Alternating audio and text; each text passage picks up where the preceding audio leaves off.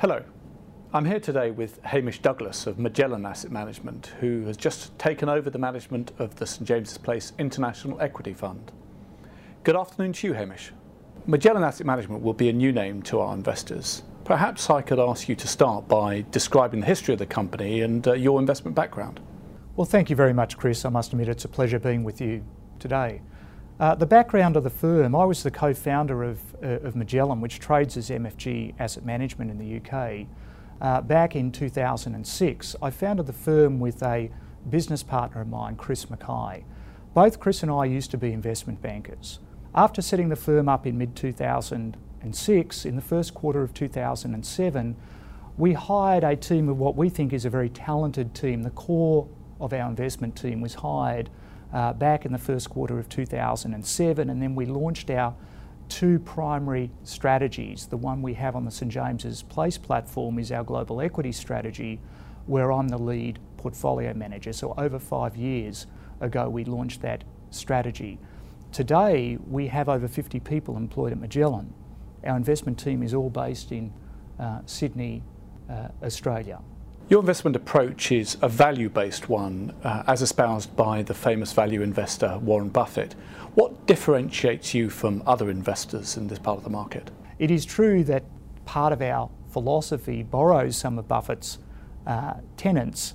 We are a very, very quality biased manager, and we believe the first part is to find a group of businesses that have huge competitive advantages, and then we look to invest in a portfolio of those businesses at prices we believe are going to generate acceptable returns for investors, and that's where the value element of our strategy comes in. We are not a deep value investor, so we are not looking to invest in very cheap companies that don't have any competitive advantages. We start with a Warren Buffett and Charlie Munger, his business partner, tenet: you're much better to invest in very high quality businesses, and we want to buy those businesses when we think there are prices that are going to generate decent returns for our investors. Value opportunities are inherently longer term investments. What is your average holding period for stocks in the portfolio? Our average holding period is around 3 to 5 years. That's the ideal time frame that we would look for. The turnover in our portfolio has been approximately 20% per annum, which is consistent with an average holding period of about 5 years. Of course, some investments we would hope we're going to hold for 10 or 15 years, but you can't predict that their businesses may still be at the same attractive levels that far into the future. The speed and possibly success in many cases of stocks that are recovering is often down to the management team. Do you place a lot of emphasis on meeting with managers and the quality of the managers that you're meeting? Well, Chris, it's a good question. It actually does depend. There are some companies we invest in that we view are very, very steady state businesses that have huge competitive advantages. They're not really dependent on a recovery per se. A Coca-Cola isn't in financial difficulty. We're not there as a deep value player, but it's a very high quality business that's given us very steady returns that reduces the risk in our portfolio. So whilst we know and we have met Muhtar and other people at Coca-Cola, I wouldn't call it as critical to our investment process, but we invest in other businesses. A business that is going through a turnaround, Tesco in the UK, which we have a large investment in at the moment. Management's plans for that business are absolutely critical, and therefore meeting and discussing with management what their plans may be in a situation that has more of a turnaround like Tesco does is much more important. In terms of portfolio construction, how many stocks will you be holding in the St James's Place International Equity Fund? Well, our mandate is 20 to 40 securities. We typically hold 25 securities, and we're fairly strict to that definition of 25.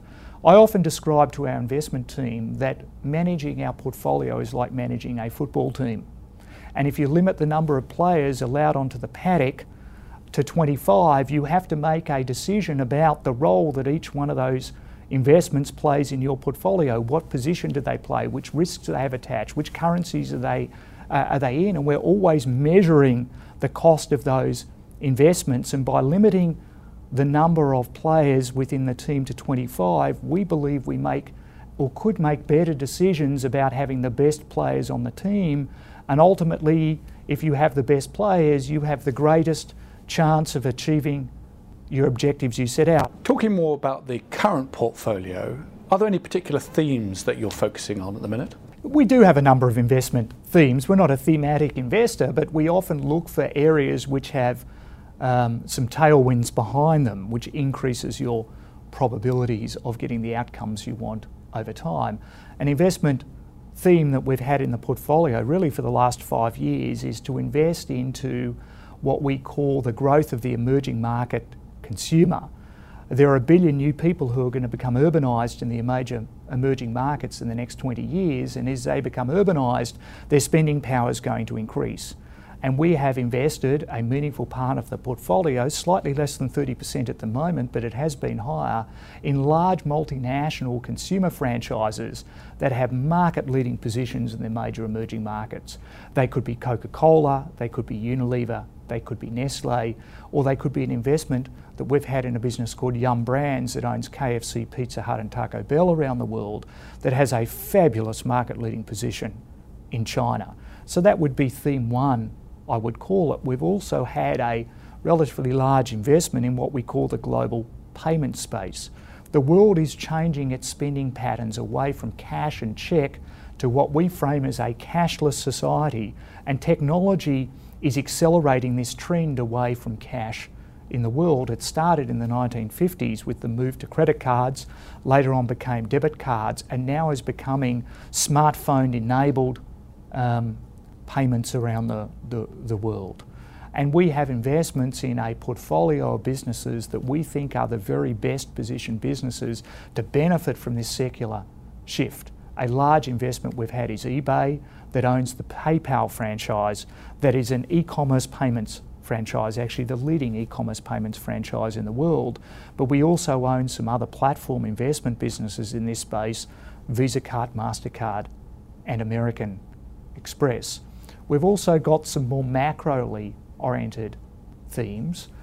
We have some investments that are predicated on a steadily recovering US economy. It first started out in some investments we had that were predicated on housing starts recovering in the United States, which is starting to commence.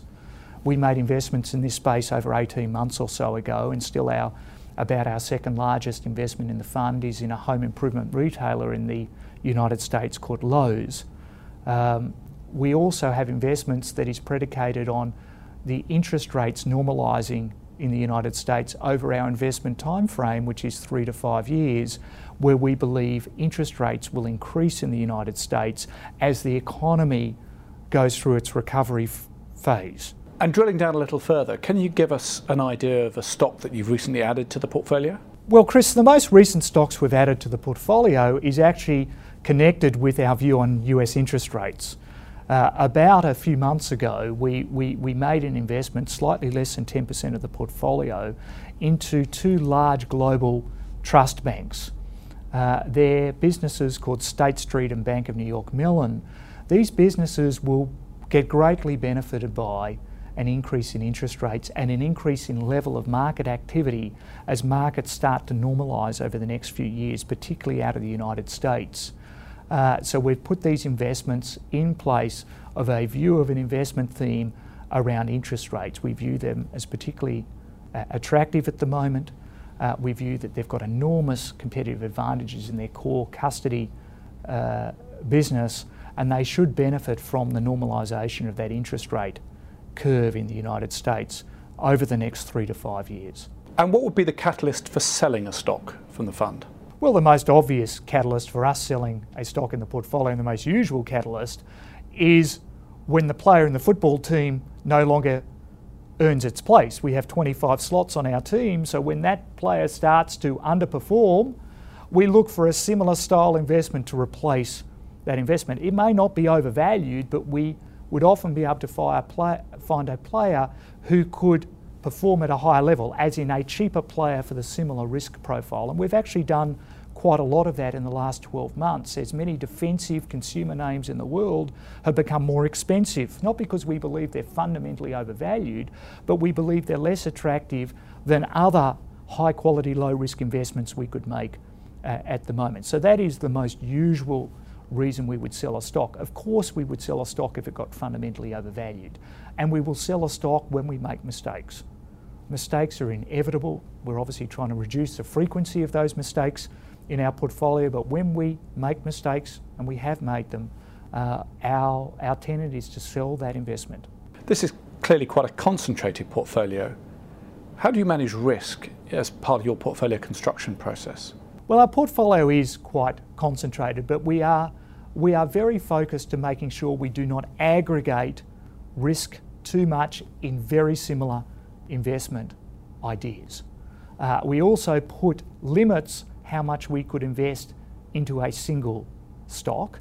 We put limits how much we could invest into a sector if we view that sector carries risk. We specialise in financials, but no more than 30% of our fund could be invested in financials. No more than 5% of our fund could be invested in a single financial. And then we've got other tests around financials that further limit the exposure. If they happen to have been in the United States, we have a limit at the moment on 20% that could be subject to US interest rate risk. So we put a series of controls around what we call single name risk and aggregation risk in the portfolio to try and ensure, even though we may have a high conviction in a theme or a stock, we don't place too many eggs in the one basket. Hamish, I wonder if you could talk a little bit more about the rigour of our investment consultants, Stamford Associates. How do they compare with other investment consultants that you've worked with? Well, Chris, at the end of the day, your process, and we've been very involved with St James's Place and your asset consultant, Stamford Associates. And I have to say our whole team is relatively exhausted by the process we have been through. It is extensive, and it really is at a level above and beyond other major consultants and institutional clients who have done due diligence on Magellan. And we've probably had 30 parties in the past few years who have done due diligence. And the due diligence done by your team is by far and away the most extensive. I believe your process gets much more involved into what is going on in the mind of the people making the investment decision and what makes the investment professionals tick.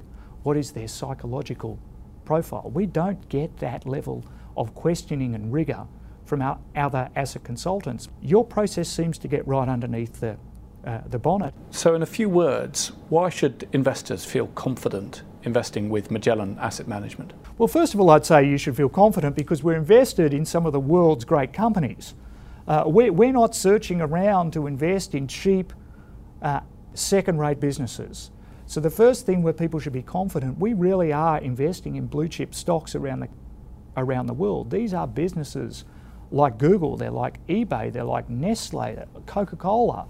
These businesses are true market leaders with demonstrable long-term competitive advantages. So we are not speculative investors at all. The second part, we have a very rigorous process to ensure we buy them at prices, or we believe through our analytics we buy them at prices where we're buying the ones that will give us a rate of return that is going to be, we hope would be very acceptable to underlying clients. And the third part is we eat a lot of our own cooking at Magellan. I personally have, the firm has, our investment team has a high portion of their investable net worth invested particularly into this core global equity strategy where St James's Place clients are invested as well. And I think that is very, very important. This is what we fundamentally believe in, and this is how we fundamentally believe our own money should be invested. Hamish Douglas, thank you very much. A pleasure. Any views and opinions expressed are solely those of the individuals and are subject to change. Where individual securities are mentioned, they do not necessarily represent a specific portfolio holding and do not constitute a recommendation to purchase or sell. Please be aware that past performance is not indicative of future performance. The value of an investment may fall as well as rise, and you may get back less than you invested. Returns on equities cannot be guaranteed. Equities do not provide the security of capital characteristic of a deposit with a bank or building society.